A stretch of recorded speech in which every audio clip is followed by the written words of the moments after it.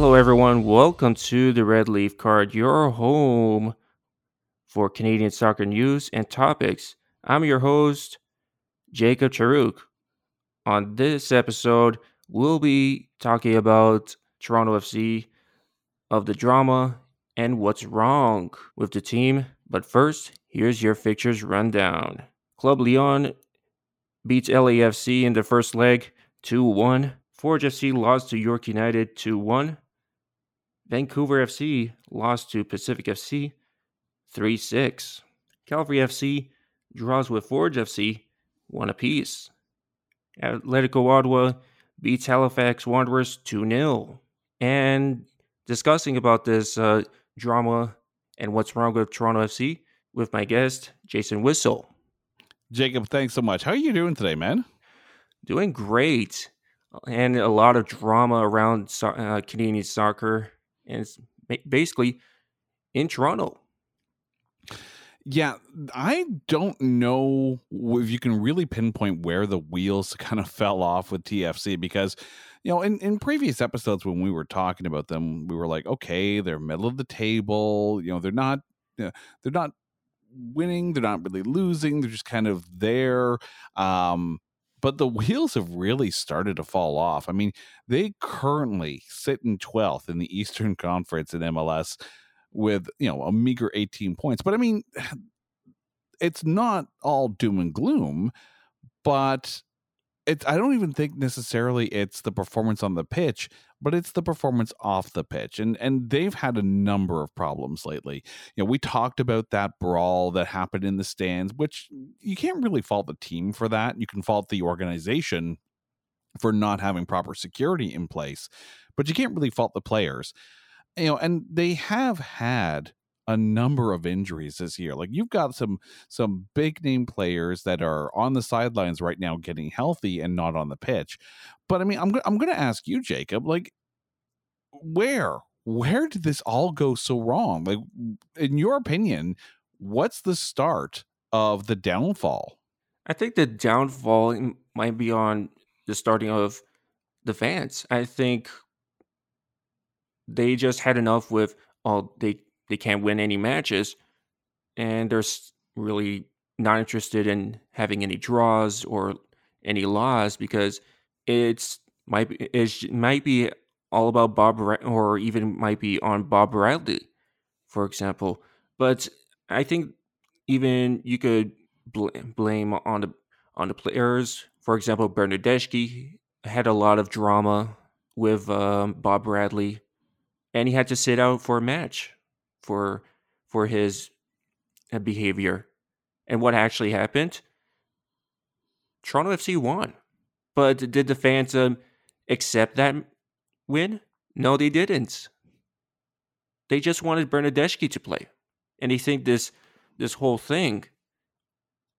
But what if Bernardeschi did not play all these matches?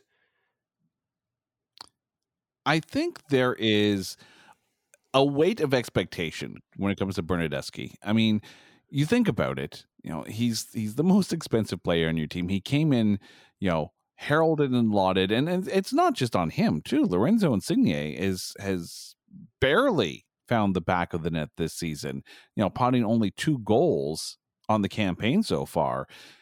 Those are your top 2 paid players on the roster. Now, I do want to. I want to make sure that we know exactly where we stand here. Bob Bradley is currently in his 2nd season with the club only. So he's inheriting a team that went from championship caliber, and even if they weren't winning, they were at least competing for the championships. Like we're talking like top tier. And then pretty much since the pandemic, it started to kind of fall down. And I do appreciate, they say you're not supposed to talk about momentum in sports, but yes, there is momentum in sports. But I mean, it's one of those things where, it's been a downhill slide. And then Bradley was brought in to try and right the ship. And, you bring in Bernardeschi, you bring in Insigne. So you're bringing in these overseas talents in order to be able to boost the club's on pitch performance. And last year, I mean, Bernadeschi found the net last year. So did Insigne, not to the same tone and not to the same numbers. But you can't just sit there and say, in a year and a half, everything's going to be all peachy keen and hunky dory, right? These course corrections in a team's trajectory take time. You can't just say, put in one player or put in a new coach and have everything fix itself. It doesn't work that way. And, from the fans being upset with draws, I'm sorry, have you ever soccered before? Because it kind of happens a lot. I mean, I appreciate there are weaknesses in this team, and you are still coming off of the reality of you had a championship team and now you definitely don't, and then there was the stretch where you had your team but they couldn't play in your country. And last year I think it was a honeymoon period. TFC was playing back at home, things were starting to get back to normal. We started to feel like we had turned the corner on the pandemic. But the problem is, once you get past that honeymoon period, you start to see the real product that's on the field. And it's not the same. It's not going to be the same as that championship caliber team. And you can't blame injuries on the coach. You just can't, But Bernadeschi came out and talked about, we need to have change. He's been there pretty much as long as Bob Bradley has. In your opinion, is it up to him to be speaking out like that? Or should it be some of the long-timers? And I do recognize the situation that it has to be. You got Bob Bradley and you got Michael Bradley on the pitch. Well, until he got injured. But it should be those veterans that have been there during the good times and now in the rough times that should be the ones speaking up, as opposed to someone who's been there about as long as the coach. And when I think about the fans, always I could go back. I actually go back this whole drama of attacking players, like for example, Mark Anthony Kaye. There's even other teams, fans, even blaming their players. Like there was a drama with New York City FC. Oh, you're not playing really well. You're not doing what the fans want. Even for example, LA Galaxy. These are the teams who spent so much money on players and they're not performing well. I think the biggest common denominator with all those teams that you mentioned is that they all have had somewhat recent success, right? NYCFC, it's not that long ago since they won it all. LA Galaxy, we're talking about a team that at one point was the pinnacle of MLS performance on the pitch, and then of course TFC, you had, correct me if I'm wrong, 3 appearances in the finals in a short stretch of time, one of them being a win. So you've got teams that proved they can do it, and it's, in some cases, in very recent memory, proved they could do it. But we all know that sports can change on a dime. I do not believe fans should be taking it out on the players. You scream, fine. Stomp your feet, sure, whatever. Don't be throwing megaphones onto the field like that. That's not called for, right? And keep in mind too, these players, it's not like they're giving up. It's not like, if they weren't playing, if they weren't putting their all in, then yes, sit them or trade them or just whatever, right? But they're trying. To sit there and blame a team for not winning and just settling for draws, not even settling, but getting draws, you take out the reality that sometimes there are just better teams out there. If a bad team loses to a good team, it's not the end of the world. If a bad team draws with a good team, That's something to build from. And it's not like TFC is getting completely blown out of the water, right? You lose 1-0. It's sure you lost. You don't get the points, but it's not like you're an embarrassment these players aren't an embarrassment on the field. They're a few tweaks away from being in the mix for a playoff spot. Yeah, and right now, for example, Vancouver Whitecaps, they're in the Western Conference. They're in the playoff seats. Now we're seeing Montreal, for example. They're just one place off of the playoff seats, and you have Toronto FC way back. Well, correct me if I'm wrong. It was just like a month ago where we were saying they're talking about CF Montreal and wondering what the heck it would take to spur them to do well. Well, guess what?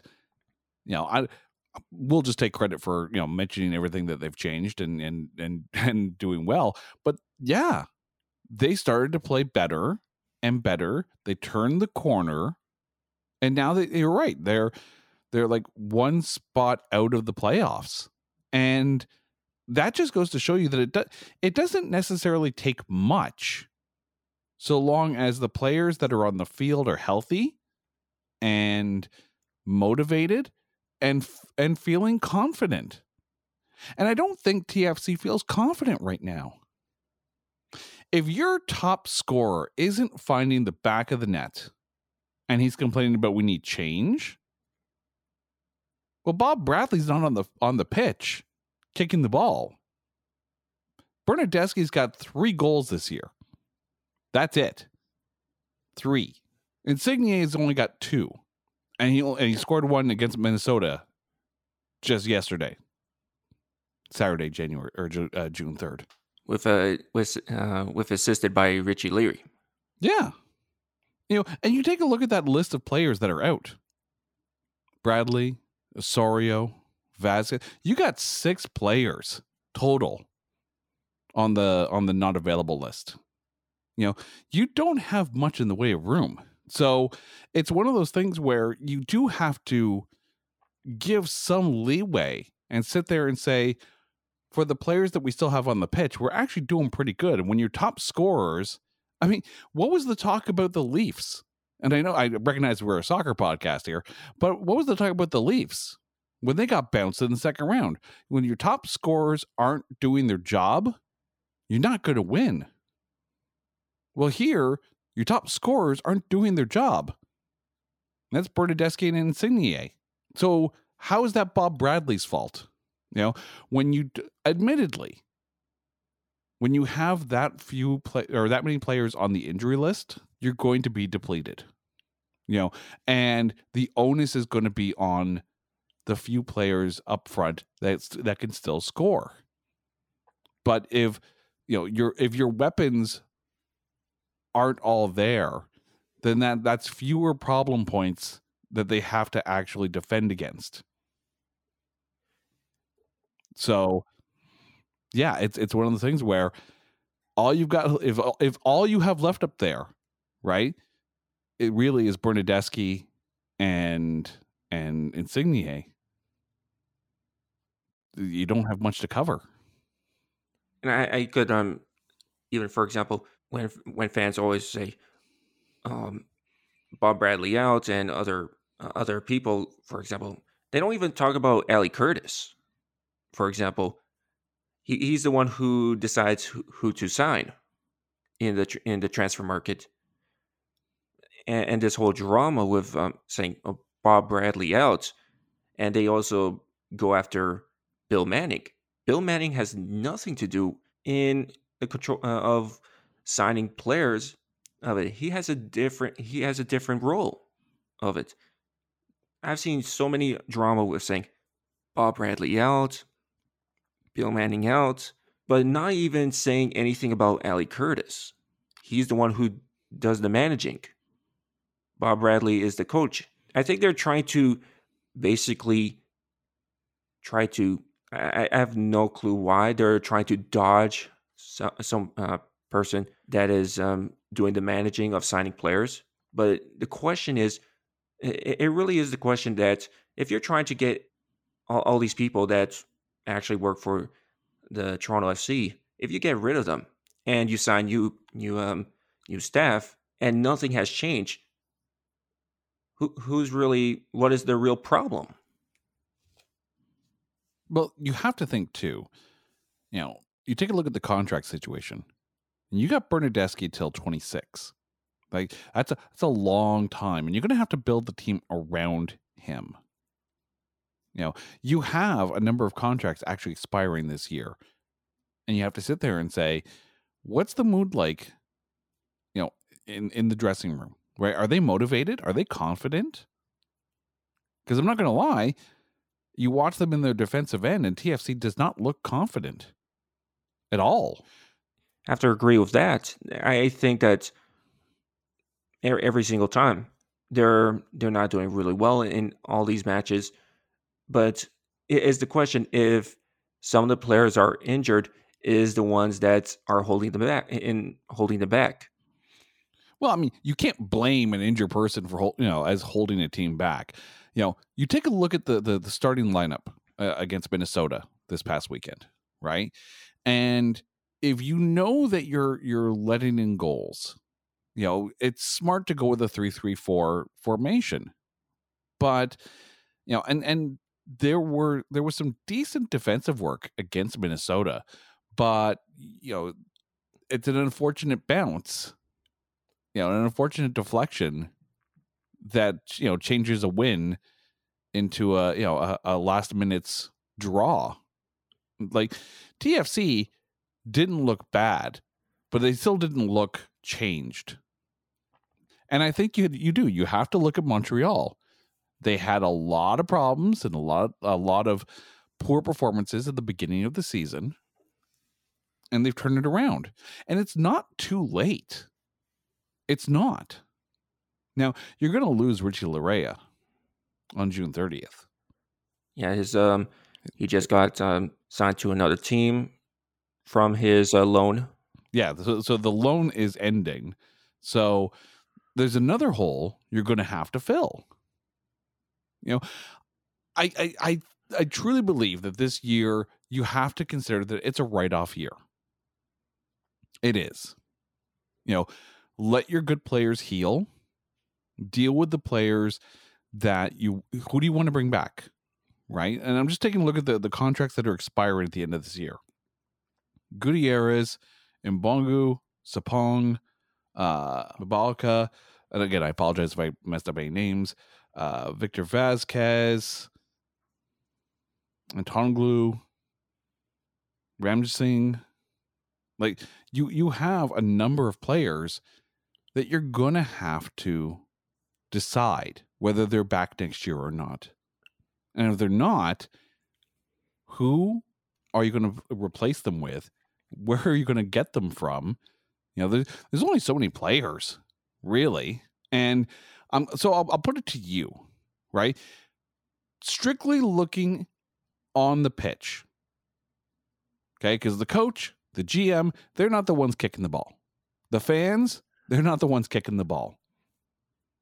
On the pitch, where right now is TFC the weakest?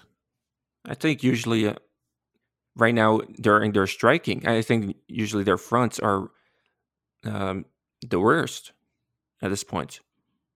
I think even right now, I think it might be every position at this point, but you can't even make a goal at this point. They're not doing well in scoring at this season. I think you're seeing right now the weak side of it is the front. Yeah, I mean, we mentioned, right? Bernadeschi is your top scorer. He's got 3 goals on the season, right? Obviously, he's not going anywhere anytime soon. But the thing is, as much as they're not scoring, they're not giving up as much. You got 16 goals for, 20 against. That's a -4 differential. You take a look at at New York Red Bulls, who, yes, admittedly, are just ahead of Toronto or TFC by 1 point, but they've only scored 11 times this year, still with a goal differential of -5. Montreal is storming back, and I think their -12 goal differential, which is the absolute worst in the East, is it's not indicative of the team that it feels like two different teams for Montreal. And TFC, while they're not they're not at the bottom, they're not the worst, but they're not finishing. They're halfway there, and 9 draws, that tells you right away, right? Like, it's almost like they're happy to walk out of those games with the point. So with Montreal, I think the record is not as good as the team on the field right now. With TFC, I think the record is very indicative of the team. And maybe it's a bounce here or there. Maybe it's one less injury, but it could be better. But I don't think fans shouldn't be that ticked. You take a look at NYCFC, who won more recently than TFC did. Not that long ago. Exactly. They're 1 point behind Toronto in the standings. It's Inter Miami, 5 wins, 11 losses, no draws. So it's all or nothing for them. Are you a victim of the bounces? Are you a victim of the injuries? None of that is on the coach. So all this talk about Bob Bradley needing to go, I think it's the fans looking for a finger to point. Yeah, I think really it's just all to blame. It just goes back, for example, that whole drama from the Canadian Championship. It wasn't me. I didn't do that. Yeah. I just want to be angry. And now you see the whole drama. Now, if Bill Banning's name is called up, they just boo. Just because of his performance of the season. Which is unfortunate because, not every year you're going to be in the mix. And the league is getting bigger and the talent pool is thinning out. And there's only so much you can do with the money that you have. Ask the players, the ones who have or are taking the lion's share of that team payroll. Where's the output? Where's the return on that salary before you start pointing at the coach who's been there just as long as you have? But that's TFC. I do think it's going to come around, but I think the leadership needs to be on the field. When Michael Bradley's on the pitch, there's that veteran leadership. When Jonathan Osorio's on the pitch, there's that veteran leadership. And I'm not discounting the talent that Bernardeschi and Insigne have. But when it's all on them and they don't have that midfield and backfield support, you're lucky to get that draw. Yeah, and for example, right now Lorenzo Insigne had the captain's band during the Minnesota United match. I think now Lorenzo Insigne could actually have a lot of pressure for TFC onto TFC fans if they're not going to win matches. But the problem with the fans, why are they defending Bernardeschi and Lorenzo Insigne? That's my question mark at this point. That's really something I've always think about the fans. Why you're defending these fans? Actually, these 2 players. That's hard to say, because again, these guys were brought in, from overseas because of their talent, because of what they were able to do over there, and it's not happening this year. And right now you've got the fans pointing at the pitch Bernadeschi pointing at the sidelines, sidelines pointing back at the players. Like it feels like that Spider-Man meme where everyone's pointing at everyone at this point. And at some point, someone's going to get up and say, this is what we need to do. And they're going to get on a roll. And it may not be this year. And it may not be with the squad that you see on the pitch for the rest of the season. But the other thing is that, let's say you swap out Bradley. Let's say you get rid of your coach. Let's say you do a complete sideline and front office overhaul. Fine. Now you have to have a new system in place. You're going to have players that, are going to feel like it's an environment where the players are dictating the shots with management, as opposed to management making the deals to help the team. And is that a good environment to come sign with? You have to think about what is the perception for the player.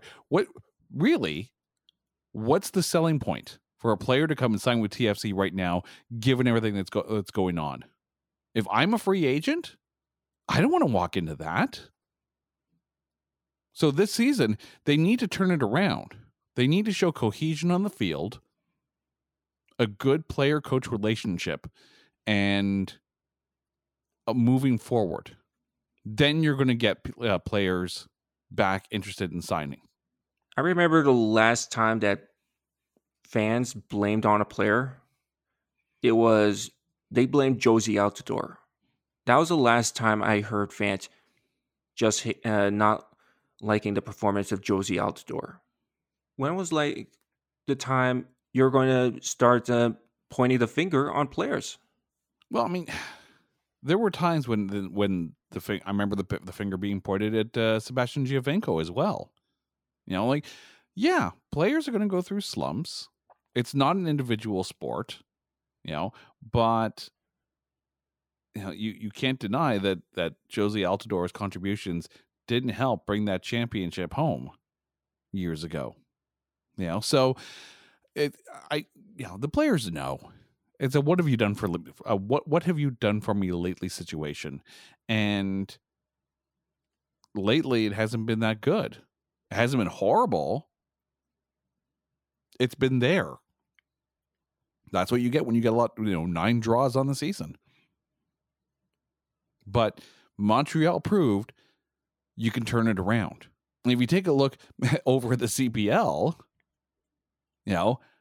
York United is proving you can turn it around. You and I were both talking about how York United, like, what's going on?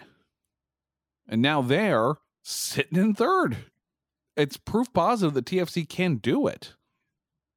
You just need to honestly address the problems on the pitch and figure out how to make it work. Yeah, the whole thing about York United. Usually, I talk about this question about Toronto FC fans. Majority of Toronto FC fans don't even know what the Canadian Premier League is, and they never even heard about York United. They don't even know that Dwayne De Rosario's son actually plays in that league, even in that team. And that should be a wake-up call. Like, for example, even international national players that play for the Canadian team, Michael Petrasso also plays for York United. Even, for example, Nico Giansopoulos, he was called up for Vancouver Whitecaps because of injuries for that team, but he didn't have the chance to actually play, just for basically a backup. But I still think that if you look at York United, it's actually I think some Toronto FC fans, if you don't want to see the whole drama, you could just go to some York United games. If you don't want to see this whole drama being unfold and see them lose every single time, you don't like the draws, and if you want to see everything that's basically Canada, you could go to York United match. but I don't think they just don't. They just think that it's not popular that much, and I think that there's a problem with this whole thing that they think Major League Soccer just brings in the big players, but Canadian Premier League could actually make Canadian players improve to go to big leagues. Well, I mean, the thing is, soccer fans are going to know, right? Obviously, the players are going to know as well, but it just doesn't get the as big a notice, or at least as far as a national notice goes. But I mean, the game is still the game, right? Teams can turn things around. It's proof. Because last year, York United was one of the better teams in the CPL. And with the beginning of this year, it wasn't looking good. You had ownership questions, you had attendance questions, and you had on-field performance questions. And somewhere along the way, someone started to say, hey, we need to turn the ship around. It's not too late. It's not too late to salvage the season. In fact, it was early enough that now they've won the last 3 straight. They're sitting in third place in CPL, right? They're doing much better.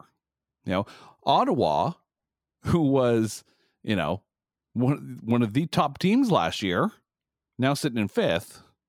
But for the most part, the table's starting to feel a lot like last year's, with Vancouver taking the place, that Edmonton kind of held. But the thing with York United is that when the team as a whole sits and honestly asks themselves, what's going wrong? How do we tweak these things? And you make the changes and you see the results. And that's a positive feedback situation. We changed this. This did well. Let's keep doing that. And then you can sit there and isolate the little problems that come up after that when you realize what the big problem is. Montreal did it. York United's done it. The best teams do it. But with the CPL, I mean, it's a little different too. With TFC, you're dealing with a team that sits in 12th in the Eastern Conference in a conference that has 15 teams in a league that's got 30. CPL, you're dealing with 8? So, yes, admittedly, it's a much smaller microcosm of a situation where catch it early enough, you can turn it around very quickly. TFC is going to have a bit of a longer climb, but if they get healthy and they start to get that positive feedback from changes that they make, it's regardless of what level the league is, wherever you draw your inspiration from, it can be done. Yeah, like right now, the Canadian Premier League just having to wait for 2 more teams to expand, having in Saskatoon and Windsor. Mm-hmm. And it's going to grow. It's going to grow soon. Yeah. I want to ask you, though, because, I mean, this one, you know me. I've been kind of big on Pacific, watching them this season. And I think they're doing very well, despite the fact that, they were handily beaten by the Whitecaps in the Canadian Championship. And we'll talk about that a little bit later. But you've got Pacific a point behind Forge right now. But to me, Pacific feels like the best team in the CPL, regardless of what the records say. So I'm tossing it to you right now. To you, who's the cream of the crop in the CPL? It really is the question. Yeah, it's really that question mark. Is who you're actually going to pick in this one? Would it be Forge or Pacific FC? Might say Pacific FC, how they're performing right now. Yeah, like we got to talk about that Canadian Championship game against Vancouver. Yes, they lost, and they lost handily. Yes, they were outplayed, but yes, they were playing against a Major League Soccer team as opposed to a Canadian Premier League team. Pacific had a bad game. And every now and then, no matter what sport, no matter what level, top teams are going to have bad games. It happens. But despite that, all season and all Canadian Championship season, Pacific to me has seemed the best team in the table. But the thing with Forge is that they always seem to find a way to win. So it's, and when it matters most, the old rule, just make it to the playoffs because anything can happen. Forge has proven that time and time again. But who knows? In a month's time, we could be sitting there looking at York United going, how did they get to the top of the table? Because I think with that positive feedback from the changes that they've made, York has entered the conversation. York has entered the chat, if you will. And I'd be curious. So let me ask you, because obviously you have covered the CPL and followed them much longer than I have. So I'm going to ask you, do you see a scenario this year where Forge is not in the conversation for the championship, for the CPL championship? Right now, you would think you would have to bring maybe like the top three right now. Maybe York United could actually be like actually be the finalist. You could bring in Pacific FC into this, and right now you have a new system on the playoffs right now that the first place or the second place team are going to be versing each other, and the ones that lose in that first place versus second place get a second chance. So it's now going to be more competitive for this playoffs. And you question for the first place and second place in the regular season. It might be Forge FC and Pacific FC, which one is going to have the most struggle in that playoffs. And I would say that maybe York United could actually handle it more better, since they're doing more better. And let's not forget that York just recently beat Forge. Yeah, and right now they beat Forge, and yeah, Forge FC has been going on those times they've for wins and draws. They've drawn. I think they've drawn to Halifax Wanderers. I think they've drawn to Halifax Wanderers in a match, and there's other teams that could actually beat Forge FC. I just take a look at Forge, and again, maybe this is just me loving an underdog, but you saw, and I'm going to draw another hockey analogy here, so bear with me here.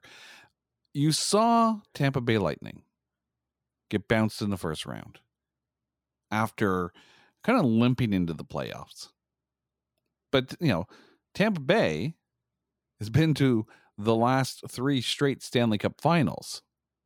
And put an asterisk on 2020 if you want. I don't care. But they were still champions that year. And they were still champions the following year. And, they had a good run against Colorado the following year. Eventually, championship teams run out of steam. And the break is actually sometimes better for them. There is such a thing as too much playing in one year, or at least in consecutive years. You do get championship burnout after a while. And sometimes the best thing is a bad year, so you objectively take a look at what needs to be fixed. With Forge, they've been the best team pretty much since like the last few years, consecutively. Always in the mix, always going, far into the playoffs, if not winning it all. After a while, people start to figure out their patterns, their system, and sometimes players just get tired. So again, maybe it's just me liking an underdog, but I with York coming back, Pacific doing well, Cavalry is still being Cavalry.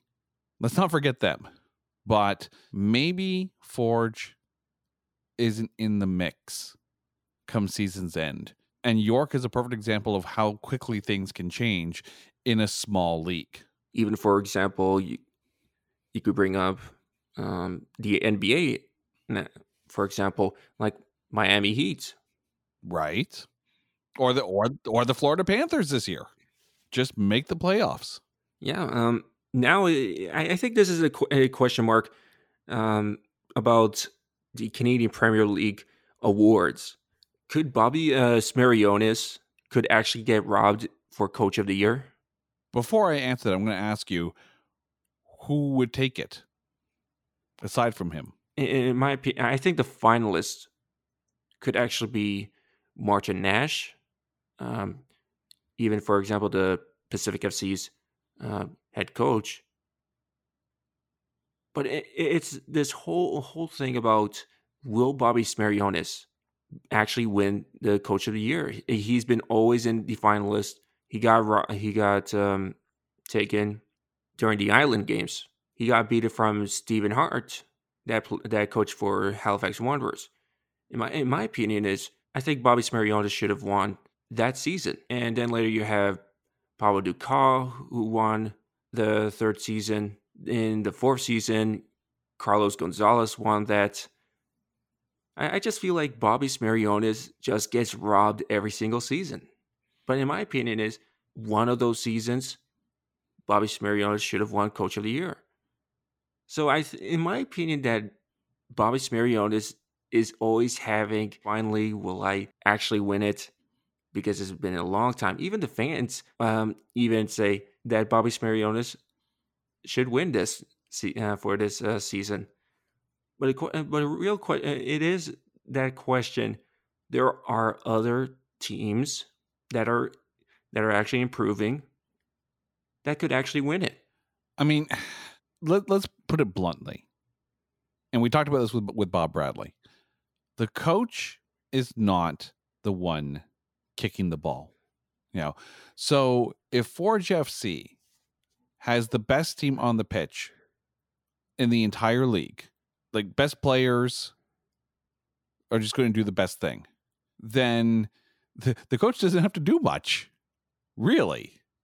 But you take a look at, James Merriman with Pacific, right?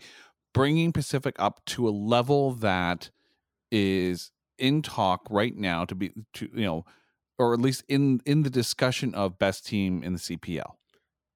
You got Martin Nash, who you mentioned. Honestly, if York United makes noise in the postseason after a disastrous start, you have to consider that that's what a coach does. A coach makes changes. A coach surveys the problem and finds a solution. But if Bobby Smyrniotis is, if Forge doesn't win it all, or at least find themselves in the final, like, if a good team does well, that's the team. If a good team doesn't do well, it was also the coach's job to help build them back up. And maybe that's where the Bob Bradley discussion has come back with the TFC. What is Bob Bradley doing to inspire, to get the most out of the players on the pitch? With Bobby Smyrniotis, I mean, if Forge is in the mix, then yes, absolutely, he's got to be in the conversation. And maybe he's the Susan Lucci of CPL coaches, always nominated, never winning. It's possible. But if you're Goliath, David is always going to be the one that's looked at. Right or wrong, it's usually the way it goes. Yeah, even for example, I've heard lots of fans say that Bobby Smyrniotis should coach for Toronto FC, but it didn't happen. Not yet. But also, let me ask you, if you're Bobby Smyrniotis, do you want to step into that situation? Because remember, as the coach, you're just dealing with the system and the players. You're not the one bringing the players in, exactly like you mentioned. So if there's a disconnect with the GM getting the players on the pitch to help the team and fix the product, how much more as a coach can you do? Well, I really think that I don't think that Bobby Smyrniotis is going anywhere because he signed a 3-year contract with Forge FC. So I think Toronto FC has to find another option into this, but he could still buy out his contract. Yeah, but again, if that's the situation in TFC, I mean, me personally, I would not want to be, I wouldn't want to jump ship into that because, you come in having been arguably the most, if not the best, the most consistent coach in CPL, and you step into a minefield of a situation with TFC. Maybe not the best option, but stranger things have happened. But I just think that in the CPL Coach of the Year debate, I don't think he's in there because he does have the best team on the field for the most part. And you have to take a look at James Merriman and Martin Nash as much more coach-oriented choices for that award. But again, that's just me. Well, could be this season could actually Bobby Smyrniotis. Hopefully he could actually win it. But we could talk about the Canadian Championship. Could Vancouver Whitecaps actually win this finals? I would say don't ask me because I've been wrong with pretty much almost every single pick I've made. So, I would say don't ask me, but I'm still going to put my 2 cents in here on this one. First things first. Let's talk about Vancouver for a second, and it's really good to know that Ali Ahmad has been cleared by the hospital and returning to the team after losing consciousness apparently on the field and a 17-minute stoppage. So happy to hear that he's been cleared by the hospital. The thing is, if we're just looking at the match itself, Montreal comes in having defied all expectations. I mean, I was sitting here thinking they were going to lose in the first round to Vaughan. That's where Montreal was at the beginning of this tournament. And yet, here they are now in the final. Like, when I say the turnaround is impressive, it's impressive. And they look not necessarily unstoppable, but they look much more determined and a much stronger team than when we first started talking about this tournament. And I wonder how much of that's going to carry on and into this final. Now, did they lose recently to Philadelphia? Yes, they did. But Philadelphia is also one of the best teams in the East. They've drawn to Sporting Kansas City. Mm-hmm. Montreal has done very, very well in turning in righting the ship, which was the Vancouver Whitecaps they've drawn to. Yeah, and I think Montreal. I think that Montreal losing to Philadelphia Union. I think Montreal will recover from Major League Soccer season. Even Vancouver Whitecaps is already in the playoff picture. Now it's that question mark that can they bring all the whole 100% into the Canadian Championship for these two teams. And in my opinion, I would have to go on the Whitecaps because they're really doing well. I think as much as I have been kind of on Montreal's case through this entire tournament, I am here to gracefully say that I have been wrong this entire way. Montreal has proven me wrong, so kudos to them. So I'm gonna flip the script here and go against you and say that I think Montreal carries that swagger into the final, and I think Montreal actually wins it all. It can't be downplayed, the turnaround that this team has shown, and it's been consistent. Like, yes, a stumble against Philadelphia happens, but for the most part, Montreal has figured out what was wrong and righted the ship. Vancouver, yes, absolutely, they're in a playoff spot in the West. They've been there almost the whole way. They've been steady, and up until, I mean, you saw how handily Vancouver, dispatched Pacific FC, which, as much as I like Pacific, it's probably bound to happen. But I don't know. I mean, I can sit here and say Montreal's going to win and Vancouver's going to prove me wrong yet again. But I wouldn't be surprised if Montreal does find a way to pull it out. They have a chip on their shoulder now. And that carries a lot of weight when it comes to determination. Well, usually everyone was surprised that TSS Rovers actually took out Valor FC. Everyone didn't. Everyone thought that Valor FC was actually going to beat them. There are a lot of parallels with this Whitecaps Montreal final with the Panthers Golden Knights, where Montreal is definitely playing the role of Florida in this case, and Vancouver is definitely playing the role of the Golden Knights, where the Whitecaps were arguably one of the best teams of the field going in, but Montreal time and time again have proven that they they're here, they're game, and they're ready to go. So whoever wins, if Montreal wins, that's a huge cherry on top of the comeback cake. If Vancouver wins, it doesn't diminish what Montreal was able to accomplish. And repeat it. Yeah. But either way, Montreal have taken this tournament as a way to, to almost launch themselves back into the MLS playoff conversation. So either way, it's win-win. Yeah, I think this is going to be also a difficult matchup.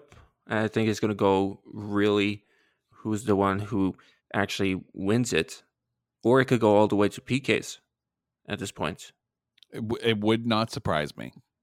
I predict a bit of a chippy match, I think. Obviously not like a Montreal-Toronto match, but I think they're going to come in, like I said, chip on their shoulder, and I think that's going to play out on the pitch. And they're not going to take any prisoners. And if they lose, it's because Vancouver was just a better team, but they're not going to make it easy for them. Yeah. So that's full time in this episode of the Red Leaf Card. Thanks for listening. Until next time, I'm your host, Jacob Charuk, subbing out.